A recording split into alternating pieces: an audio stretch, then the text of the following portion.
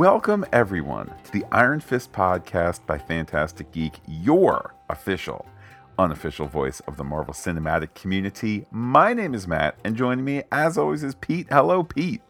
When did you become such a milkmaid? The Iron Fist podcast by Fantastic Geek for episode 112, Bar the Big Boss, is brought to you by Hand Psychotherapy. We'll stitch your psyche right back together. Pete, as we enter the penultimate episode for Iron Fist, a couple of programming notes. Of course, we're going to be doing the final episode of this season on Friday. We will be doing a season retrospective after that, I suppose, the following Monday. So I know there was a request out there from our pal Shmahoo, and we do like to always wrap with a season retrospective. Looking ahead, if you're new to the Fantastic Geek family of podcasts, we of course have Defenders to look forward to this August, which has its own feed and is also on the Pop Culture Podcast feed.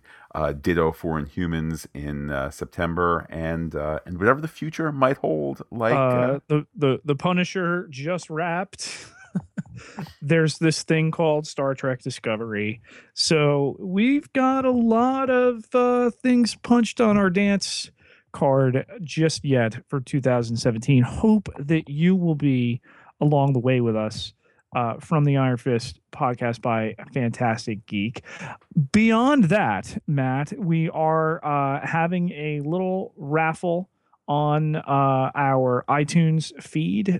People who leave us a review on iTunes for the Fantastic Geek Pop Culture Podcast will be in the running to win a Cinepack box of Cinnabon that will be drawn after the live tweet of the second episode of the third season of Better Call Saul.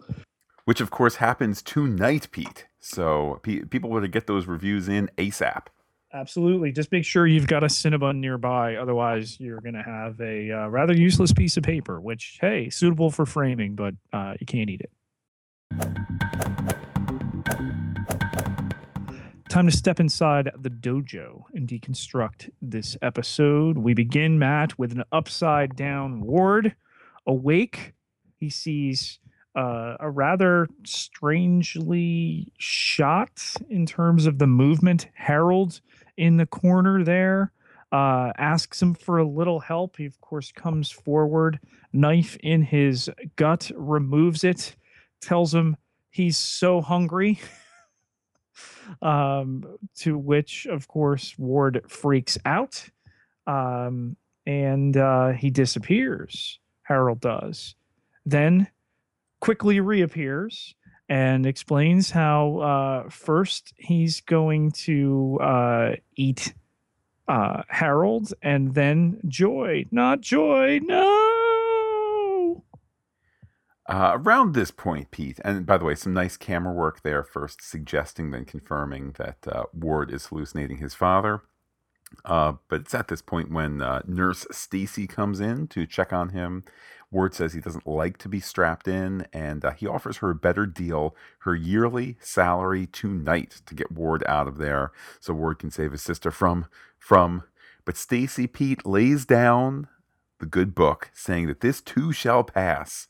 What he's experiencing is a terrible case of withdrawal, and that's what he's going through. That's the cross worst she's ever seen. It's because he's got the synthetic H, Pete. But Ward bucks against the restraints, and time passes. And I have to feel a little sympathy for Ward in the throes of his addiction here.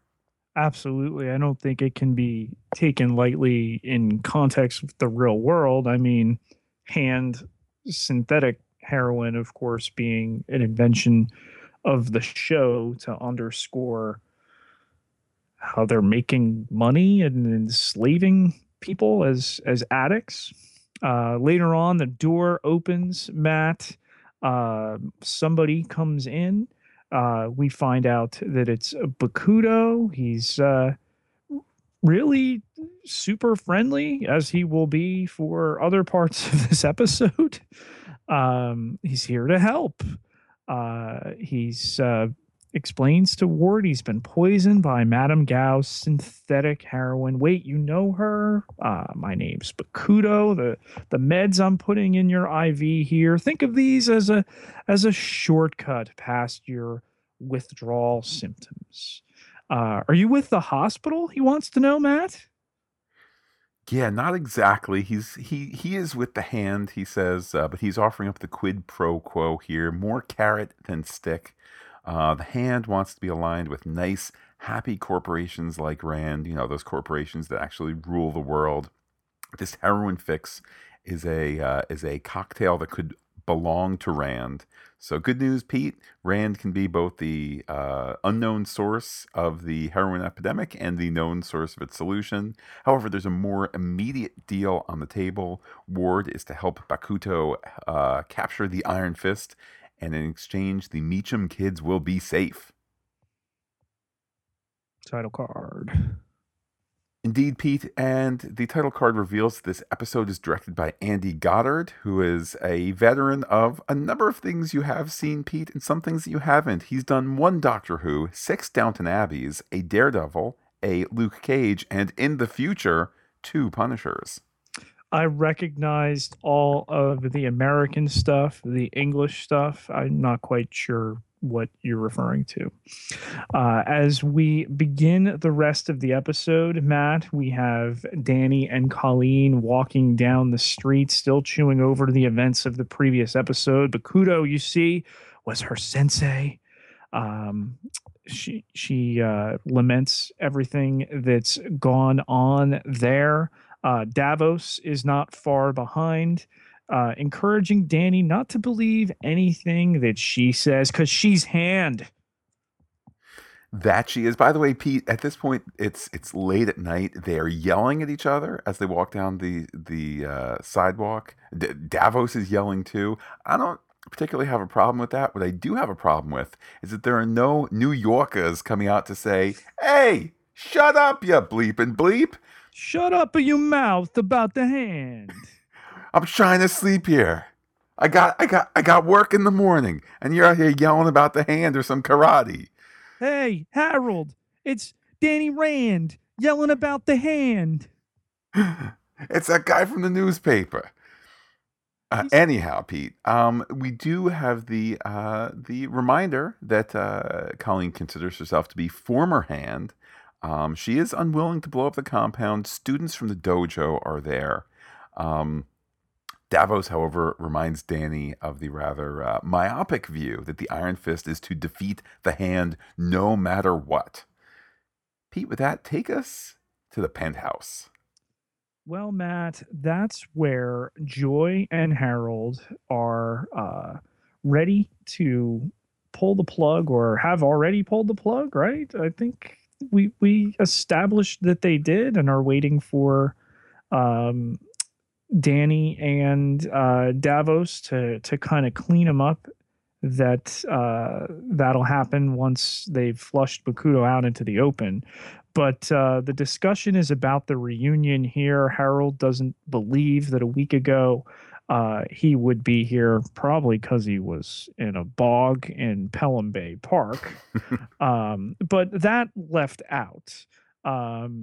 Joy points out that the reunion would be better if they were not taking down drug dealers. But you know what, Matt? We take our blessings where we can find them. Hey, that's the thing Harold used to say when she sat with him during chemo. What unfolds from there? It's an incredibly honest moment. Joy saying that she wouldn't have missed sitting with her father. She wouldn't have missed it for the world because she felt like she had him all to herself. And she also hopes that when this is all over, they can have a nice family vacation. Dad, Joy, Ward, even Danny, tear down my cheek, Pete, because I don't know that she's going to be able to have that. But speaking of the happy family, one of them arrives, Ward in particular, looking. Pete, he doesn't have the shaky hand anymore. He wants to have a word with Joy, alone, Dad. And he says he's all better now. Harold doesn't want to let his kids talk alone. However, he does give them a little space while asking one of the goons, that's Singleton, to check how Ward was released. Yeah, and then when pressed on it, Ward says that, yeah, it's part of the whole NA business to go spend some time with her and apologize and be right. But Harold points to, well, it's funny, Singleton called the hospital and no doctor signed off on your release, despite urging that he's on the road to wellness. Matt Ward doesn't seem here at least to be on the road of honesty. Indeed, he starts to rant and rave. This is while Joy and Harold and Singleton and the other goon kind of all start to close in. Ward here continues his descent. He fights off the goons. He pulls a gun on them. Road to wellness, indeed. He demands that Joy go with them. And while on the one hand, this is reminiscent of any scene where someone has a gun and is making demands, irony continues to be in the situation here. Ward clearly looking in the wrong, even though we know on a certain level he is in the right, that much is being done for the machinations of the hand. Speaking of which, Pete, he has Joy push the elevator button. Bakudo and more hand come in, so it's like a hand standoff. It's a great shot in the background there. We see it open as she's about to push the button and can't completely make it out, but we know what it's going to be. And there is Bakudo smiling with four members of the hand, including my favorite member of the hand, Hispanic leather ponytail. Pete, what's nice about the hand is they take all people. They are this. It's like Gene Roddenberry's vision of the future, except they also sell lots and lots of heroin to people, and sometimes do like blood banks where they steal blood from dying people and then reanimate the dead. And Otherwise, it's Star Trek. indoctrinate people and place them in vital and sensitive areas. And Is yeah, the it's hand compound a metaphor for Starfleet Academy? absolutely not. Oh. Well, I'm kind of disappointed. Bakudo calls for silence from all those chatty Meachums when Ward gets in his face. Ward receives a simple silencing chop to the chest. Harold's goons pull their guns. They get gunned down for their trouble. R.I.P. Singleton and other guy. I believe Joy, that was Kevin. Kevin. Oh, Kevin. Joy, but not Harold, gets sprayed by blood, which is a little interesting. That blood spray becomes the backbone of her performance for the next few minutes, just kind of looking at the blood on her hands. Ward is asked to stop the money transfer as Bakudo calmly decries the theft of his money. Um, this family drama might require a therapist, says Bakudo, if anyone survives the night, Pete. What's going to happen? And Bakudo points out that Harold must be quite the bitter pill, because his son has given them access to Rand in exchange for killing him. Like, really killing him. Like, we're going to decapitate you. And apparently, the hand resurrection thing won't work anymore. Well, Pete, they're going by the Wolverine rules, which are if you keep the head far enough away from the body, then regeneration cannot occur. But does hand metaphysics that allows resurrection function by those same rules? They certainly seem to think so. This is I don't want to quite call it Deus Ex Machina because that would be a misuse of it, but Because this is nowhere was it stated, hey, we're going to chop off your head and bring your head to Westchester, and your body will remain in New York, and you're done. perhaps it's not stated that clearly. Certainly I got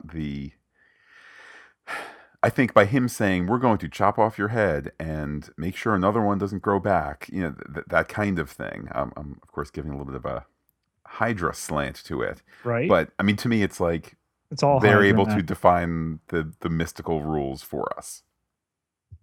Well, Matt, it only takes Ward a second to go around the corner, to the secret Rand computer that controls like all of the money and everything, and within seconds get Bakuto's money taken care of. Everybody knows, Pete, that international Swiss bank account finances, there's always that little undo button, and you just click undo a couple times and it goes back. I mean, that's just how it is. Um, Harold at this point is downed but defiant. Ward seems to be trying to scramble to solve the situation, and Joy still kind of sitting there, shocked by the blood. Um, there's a great line though. What can Ward do to help? Give Bakuto his phone. Why? Obviously, Bakuto would like to make a phone call. That and that Ward doesn't want this done in front of Joy, attempting to spare her the unpleasantness, but not that of having the blood of Singleton and Kevin on her when she bears really no reason as to have that. The story takes us back yet again to Colleen's dojo. She's having a wound tended by Danny. He talks about the duality of life, and he even says he wants to put her in a hotel. By the way, Pete, the Hogarth Hotel that we saw Danny in episode 2-ish, 3-ish over there, actually a real location. So I'd like to correct myself from several episodes ago, wondering if that was a set. No, it's at a real hotel. Maybe Danny wants to put her there. Since she isn't safe in the dojo, but Colleen won't hide. She wants Bakuto dead. With that, Pete, I don't know if Samsung phones do like FaceTime or their own version of it, maybe as suggested by the aforementioned Shmahu on Twitter. Maybe it's a Skype, but he gets a video call from Bakuto. What does Danny see, Pete? Well, he shows Bakuto does that he is with the Meachums, and explains that it's sorry it came to this, but he has a few options. He should look at this as a compliment about how much he means to him, and then he shoots Joy in the right side. Camera work wise, there's some really nice intercutting between the phone footage and TV show camera footage. Certainly shocking that Joy is shot. Also, a nice job in terms of the practical nature of it. The fact that they kind of show the squib going off. She goes from not wounded to the squib going off. That's all very, very nice. And with that, Danny is on his way. If he doesn't get there in time, Pete, Joy may be kaput, and Harold may lose his head. Yes, having put the sword there to the back of Harold's neck. But troubled me a little bit that Bakuto's just able to say, and I get for story purposes, okay, I shot her, it's a clean in and out. If we get her to the hospital in a half hour, she'll be fine. But he can do that just by aiming it and knowing, oh, I missed anything that might have caused a problem. Felt a little too convenient.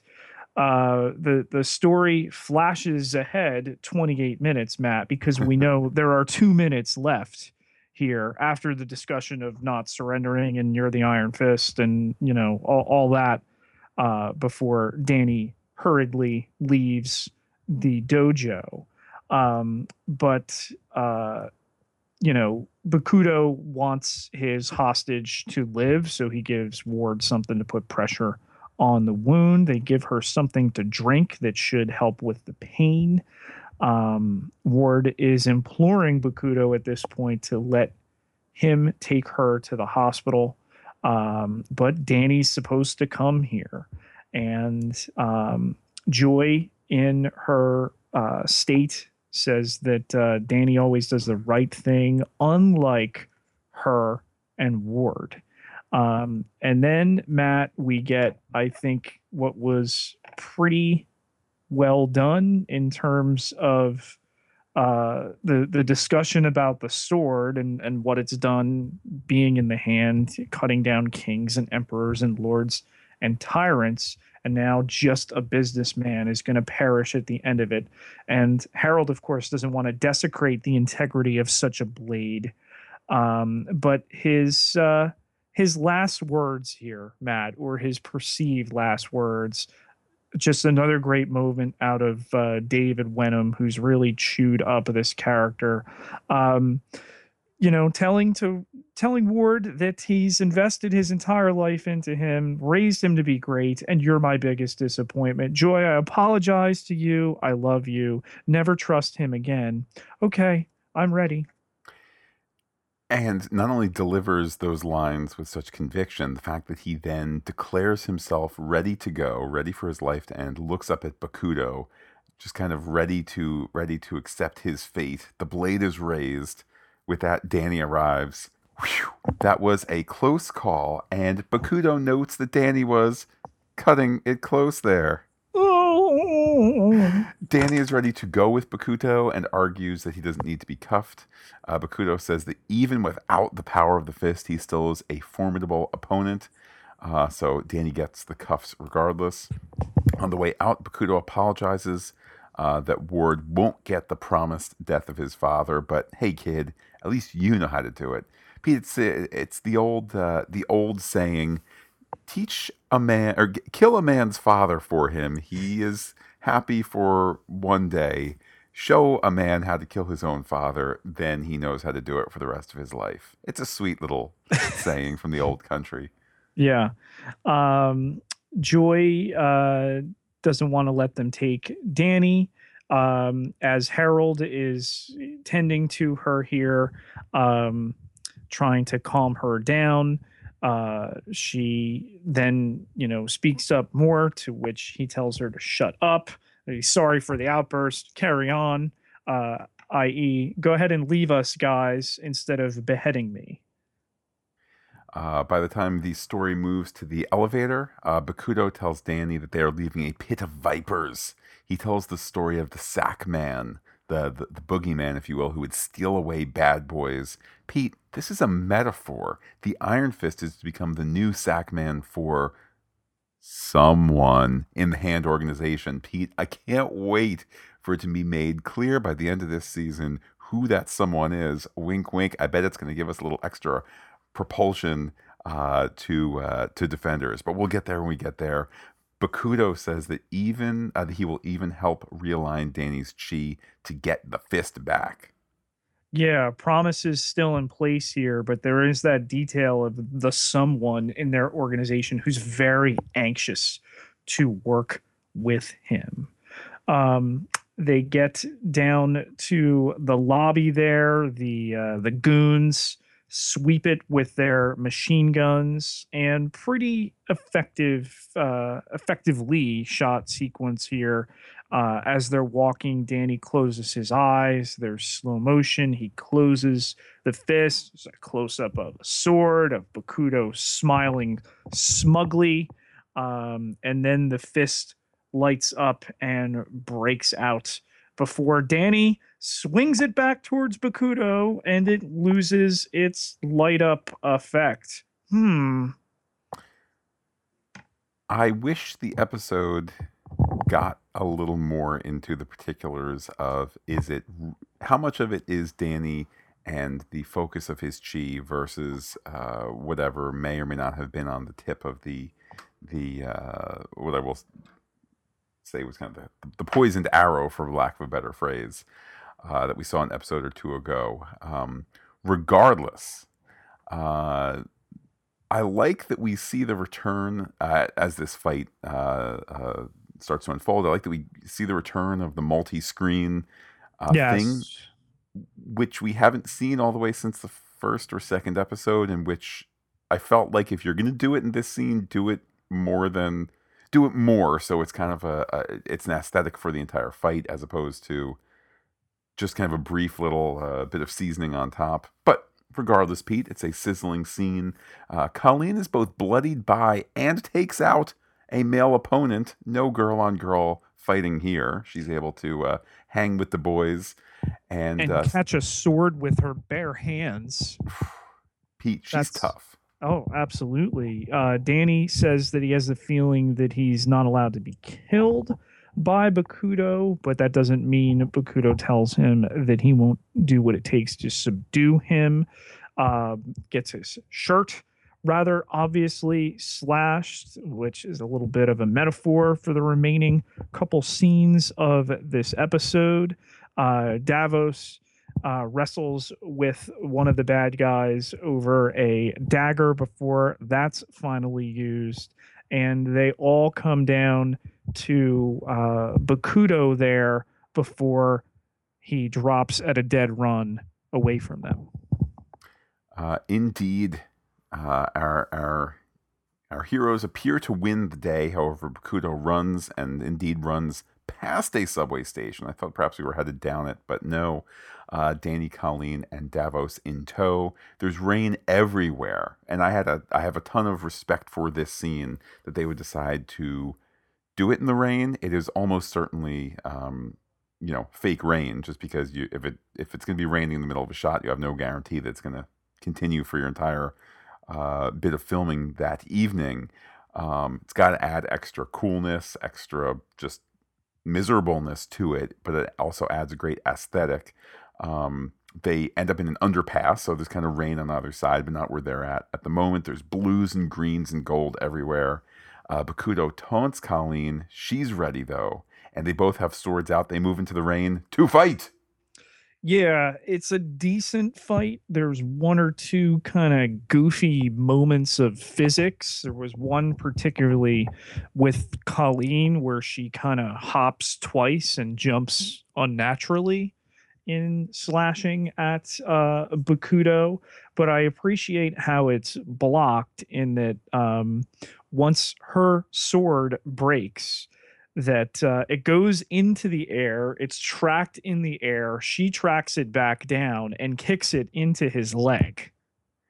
Yeah, that was an awesome moment. It just crossed my mind now as you were recapping it. What Thank goodness it didn't cut her foot as she did that, which it's too cool a moment, and that was not a criticism that I had while watching it. So in the moment, it's just plain awesome. And with that shard in his leg, she's able to then win the day, bury the rest of her sword into him, but she won't kill him. She's not a killer, Pete. She was never cut out to be the Hand. And this is where Davos begins goading the both of them that this is what has to happen. Danny seems maybe a little further towards doing it than Colleen. The whole living weapon thing, the idea of being the defender of Kunlun. But it's Bakudo who's kind of taunting them as well, that you won't do it, that you won't be the assassin of Kunlun, before Davos steps up after in Mandarin he says we stay the course and stabs Bakudo in the heart. I like that this whole fight sequence here, this portion taking place outside, that it comes up with a really organic reason why it's going to be one-on-one fighting. Most of the time in a fight, and this is a common film and TV trope, it's 5-on-1, so the 5 attack one at a time. So there's some great choreography, with this to start the sword fight with, no, Danny, it is sensei and student. They must resolve this themselves. Then to bring in the other players after the fact. Here it makes sense, and here it's kind of calling attention to what would have been a sore spot of, it's 3-on-1. Gee whiz, why can't they take out Bakudo? But kudos to them in this Bakudo fight. Danny, having just seen Davos kill Bakudo, is told that he isn't a warrior, he is a failure. Indeed, Pete, Davos says that Kunlun would have been better off if old Chodak and Tashi never found Danny, suggesting life would have been better if Danny had just died. Well, where that first fight, Matt, as you pointed out, was about honor between sensei and student, this second fight is about anger and how Davos and Danny feel towards one another and who got what and why. And it's fought in a different style than obviously the sword fight, different weapons. And when finally um, Danny has Davos pinned and is telling him to yield with that glowing fist, we feel the stakes that are obviously there. Theirs is a bare knuckle fight. It has a couple of pauses for dialogue, as TV fights tend to, movie fights tend to. Um, is this because Danny is a failure, or is it because Danny left Davos? What's the real motivation here? They discuss. But that bare knuckle fight, pretty darn good. Davos is knocked down but will not yield. He's downed a second time. With that Danny's fist glowing, he is Danny Rand and he is the Iron Fist. Davos wordlessly yields. He gets up and says that he will never understand Danny, but he does understand that the way to Kunlun is open and there's no one guarding the pass. There will be consequences, brother. That's my English accent again. Danny's whole point, though, that the fist isn't just for Kunlun, is well made on the audience, if not on Davos here. Oh, but Matt, Bakuto is gone. You know, the body over there that was stabbed in the heart, that we're sure was dead because he was stabbed in the heart, that we were all distracted fighting. He's gone. The Hand must not have wanted one of their leaders to have been captured, even in death. Or is he alive? Stick a pin in that for now. We cut to the hospital where Ward and Harold are. They are finally bringing Joy in. It struck me as kind of weird that in the normally you walk into an emergency room and you say, "Look, emergency," as opposed to kind of come wandering down the hall. But regardless, they sign her in. They hand her off to medical professionals. They end up in the waiting room dazed. There's some bloodied others. I wondered if maybe they were reusing some of the extras from the hand fight 2 episodes ago, but I digress. They're there in the waiting room with the other people, as you tend to wait in an emergency room. Ward starts to work on the paperwork while Harold is so disgusted by these normal people. Harold whispers in Ward's ear, "It took guts, what you did, Ward." Now nothing can get in the way of the Meachums from getting Rand back. Ward's forever, son. Ward's forever. Yeah, it's kind of like his graduation here, that even he had to topple the king at one point. And he's praising his son in a particularly Harold move here. Ward credits it as a mistake, but now nothing will get in their way. Meanwhile, Danny served his purpose. So you know what? Let's give him a call. They get him on the speakerphone there in the car. He's taking care of Bakuto. Yeah, you cut the head off the snake, right? Yeah. Nothing about him getting away. Well, I think that's just Danny being Danny, Pete. And Harold asks, "So you'll where are you? You'll be at the dojo? Great. No. Listen, foster son, there's no need to come to the hospital. My beloved foster son, Get some rest. Get some rest. Hang out right there at the dojo, my boy. Excellent, just excellent. Glad to hear you're at the dojo." The Harold portion of the scene concludes with him sarcastically coughing at a sick coughing man. That's Harold in a nutshell, and it's great. It is. Meanwhile, Danny can't seem to come up with anything to repay Colleen, except, of course, his thanks. He's glad he doesn't have to be someone's sack man. But what happened with Davos was ugly. Pete, these 2 young lovebirds outside the dojo as they kiss. Time passes in the dojo. Colleen wakes to the sound of music. Danny is practicing his moves. I love, Pete, that there's this odd feeling that everything is over, that the story climax has been reached, and we're all good to go here. It's a feeling that I appreciate. It's misleading in a good way. We know there still is an episode to go, even as to the sweet beat, they practice their moves together in sync.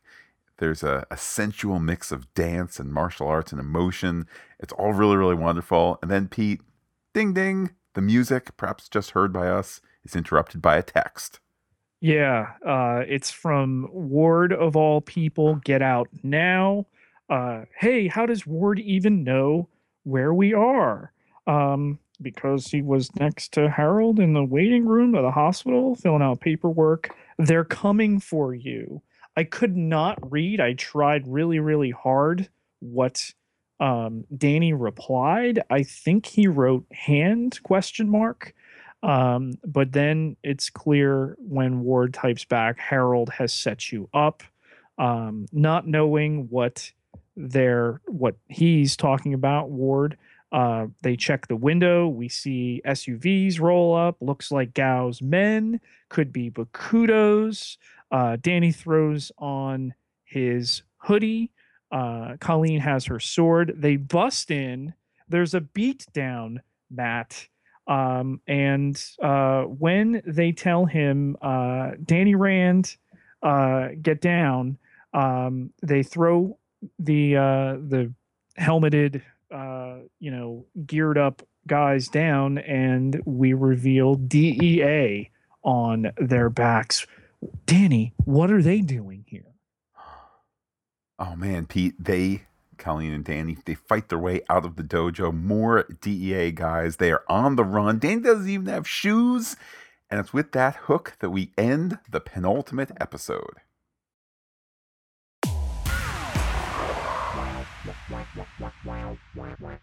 Sparring partners. Let's take a look at who Danny faced off against in this episode.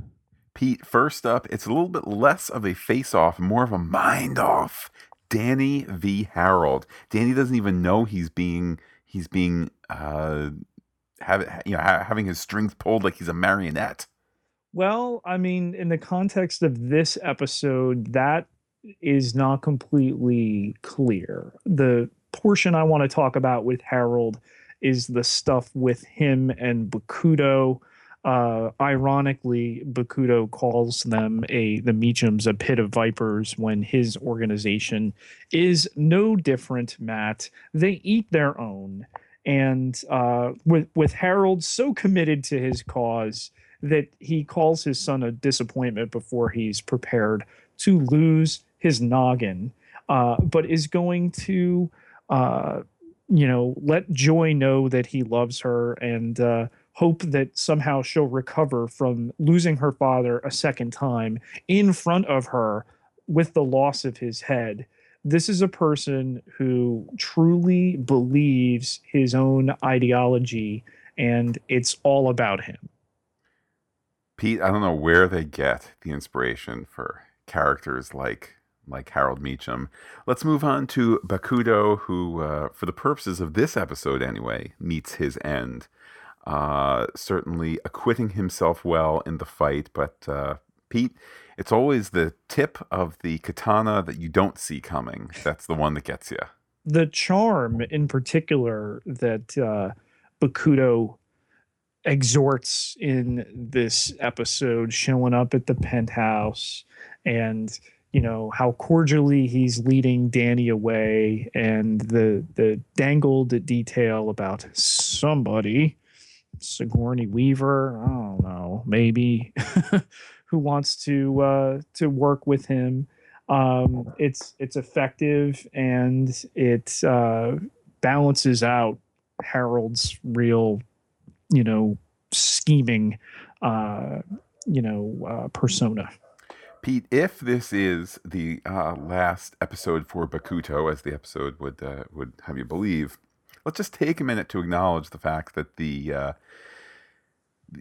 despite all the other casting controversy for this show, here you have a character named Bakuto, which to my ears sounds vaguely Asian. You have him in the role of sensei. You have him in the role of high-placed hand.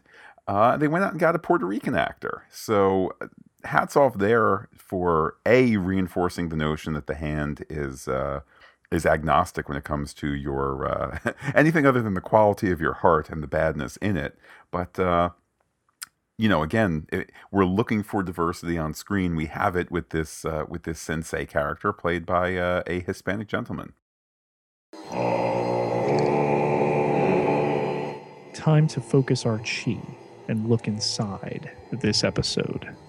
Pete, first theory: will we get the next higher up, the next big bad, as hinted at by Bakudo?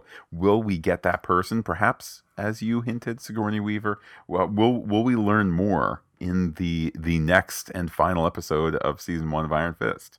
Well, that's a loaded question, Matt. You had to ask me that. I'm not going to comment about that. And being at New York Comic Con as we were the Saturday that they completed the shoot of Iron Fist and introduced to the world Sigourney Weaver as the villain of the Defenders.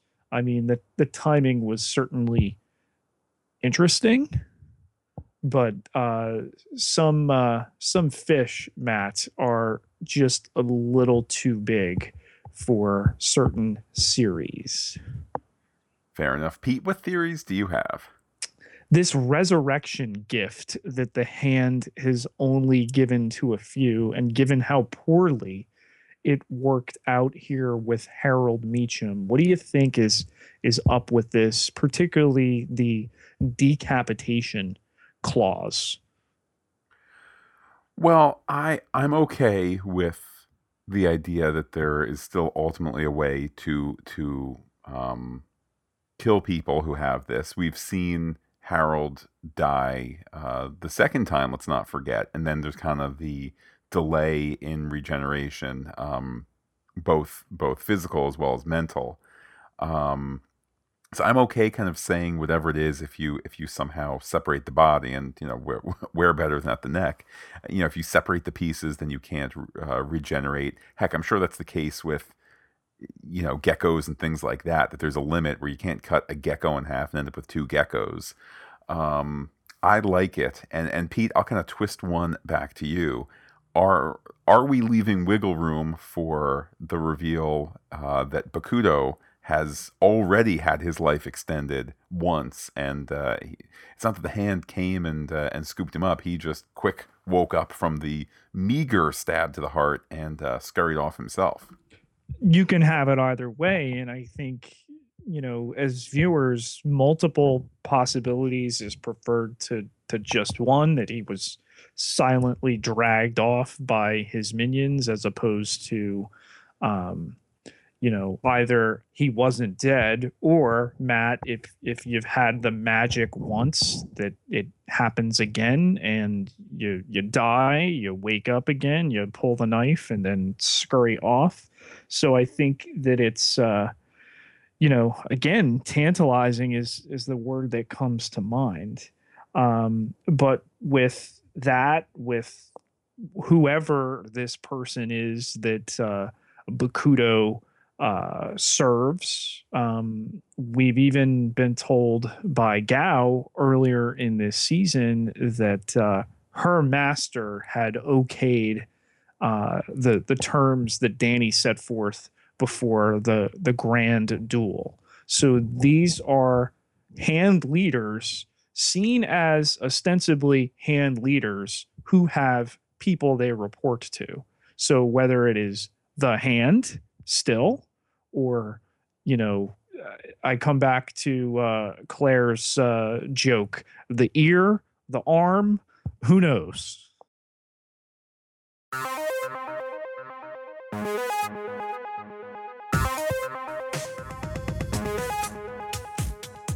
Let's listen to some messages from the mystical city of Kunlun. Pete, we mentioned Shmahu at the top of the episode. We mentioned him again now. He sent a tweet just yesterday saying, "I've just finished Iron Fist. Finale guaranteed to leave you at least 40% satisfied. Surely this isn't a spoiler comment." First of all, I thank Shmahu for respecting the spoiler-free zone. Second of all, Do you have a spoiler whistle? No, there's no No. spoiler whistle. There's just the kind of stern stare of like, excuse me, you just spoiled me, and that's one of the worst things that you can do in pop culture. But glad to hear that he's finished it, and I at least 40% satisfied. Okay, that's a good starting point. Hopefully, we can build on up from that platform that he has given us. I, of course, Matt, will urge everybody to take in content at their own rate. And you know what? If other people can't catch up, well, that's just too bad. Pete, all good is the contributions and the help given to us by our friendly friends on patreon.com/fantasticgeek. Keeping the lights on, keeping the storage and the bandwidth going. Want to say thank you, one and all. Absolutely. Our patrons here help us immensely. Everybody who gives at any level gets exclusive podcast content. You can then pick from there on up particular perks after that. So give it a check there at patreon.com. Fantastic Geek. That's PATREON.com. Pete, always on the freebie, though, is interacting with you on Twitter. How can people do so? You can find me on Twitter at Peter, PIETERJ, Ketelar, KETELAAR, 9,158 followers. Can't be wrong. And while I am personally on Twitter's Looking Back Lost, you can be in touch with the podcast in a whole variety of ways. We are Fantastic Geek. That is fantastic with a PH. FantasticGeek.com, FantasticGeek@gmail.com. Under that name on Twitter and Instagram as well. Where else, Pete? Facebook.com/Fantastic Geek with the PH. All one word. Like it today. Like away. Pete, we will be back this Friday to conclude the episodic focus on the Iron Fist podcast. But don't worry, friends, we will be back next Monday, 1 week from tonight, to do a season 1 wrap-up. And I'm sure also take a look ahead to some of the other goodies for us this summer on the Pop Culture Podcast feed, Defenders and Humans, etc., etc. Hopefully more Agents of S.H.I.E.L.D. So with that, Pete, I will say adios to all our listeners and give you the final word. I forgot how disgusting people are.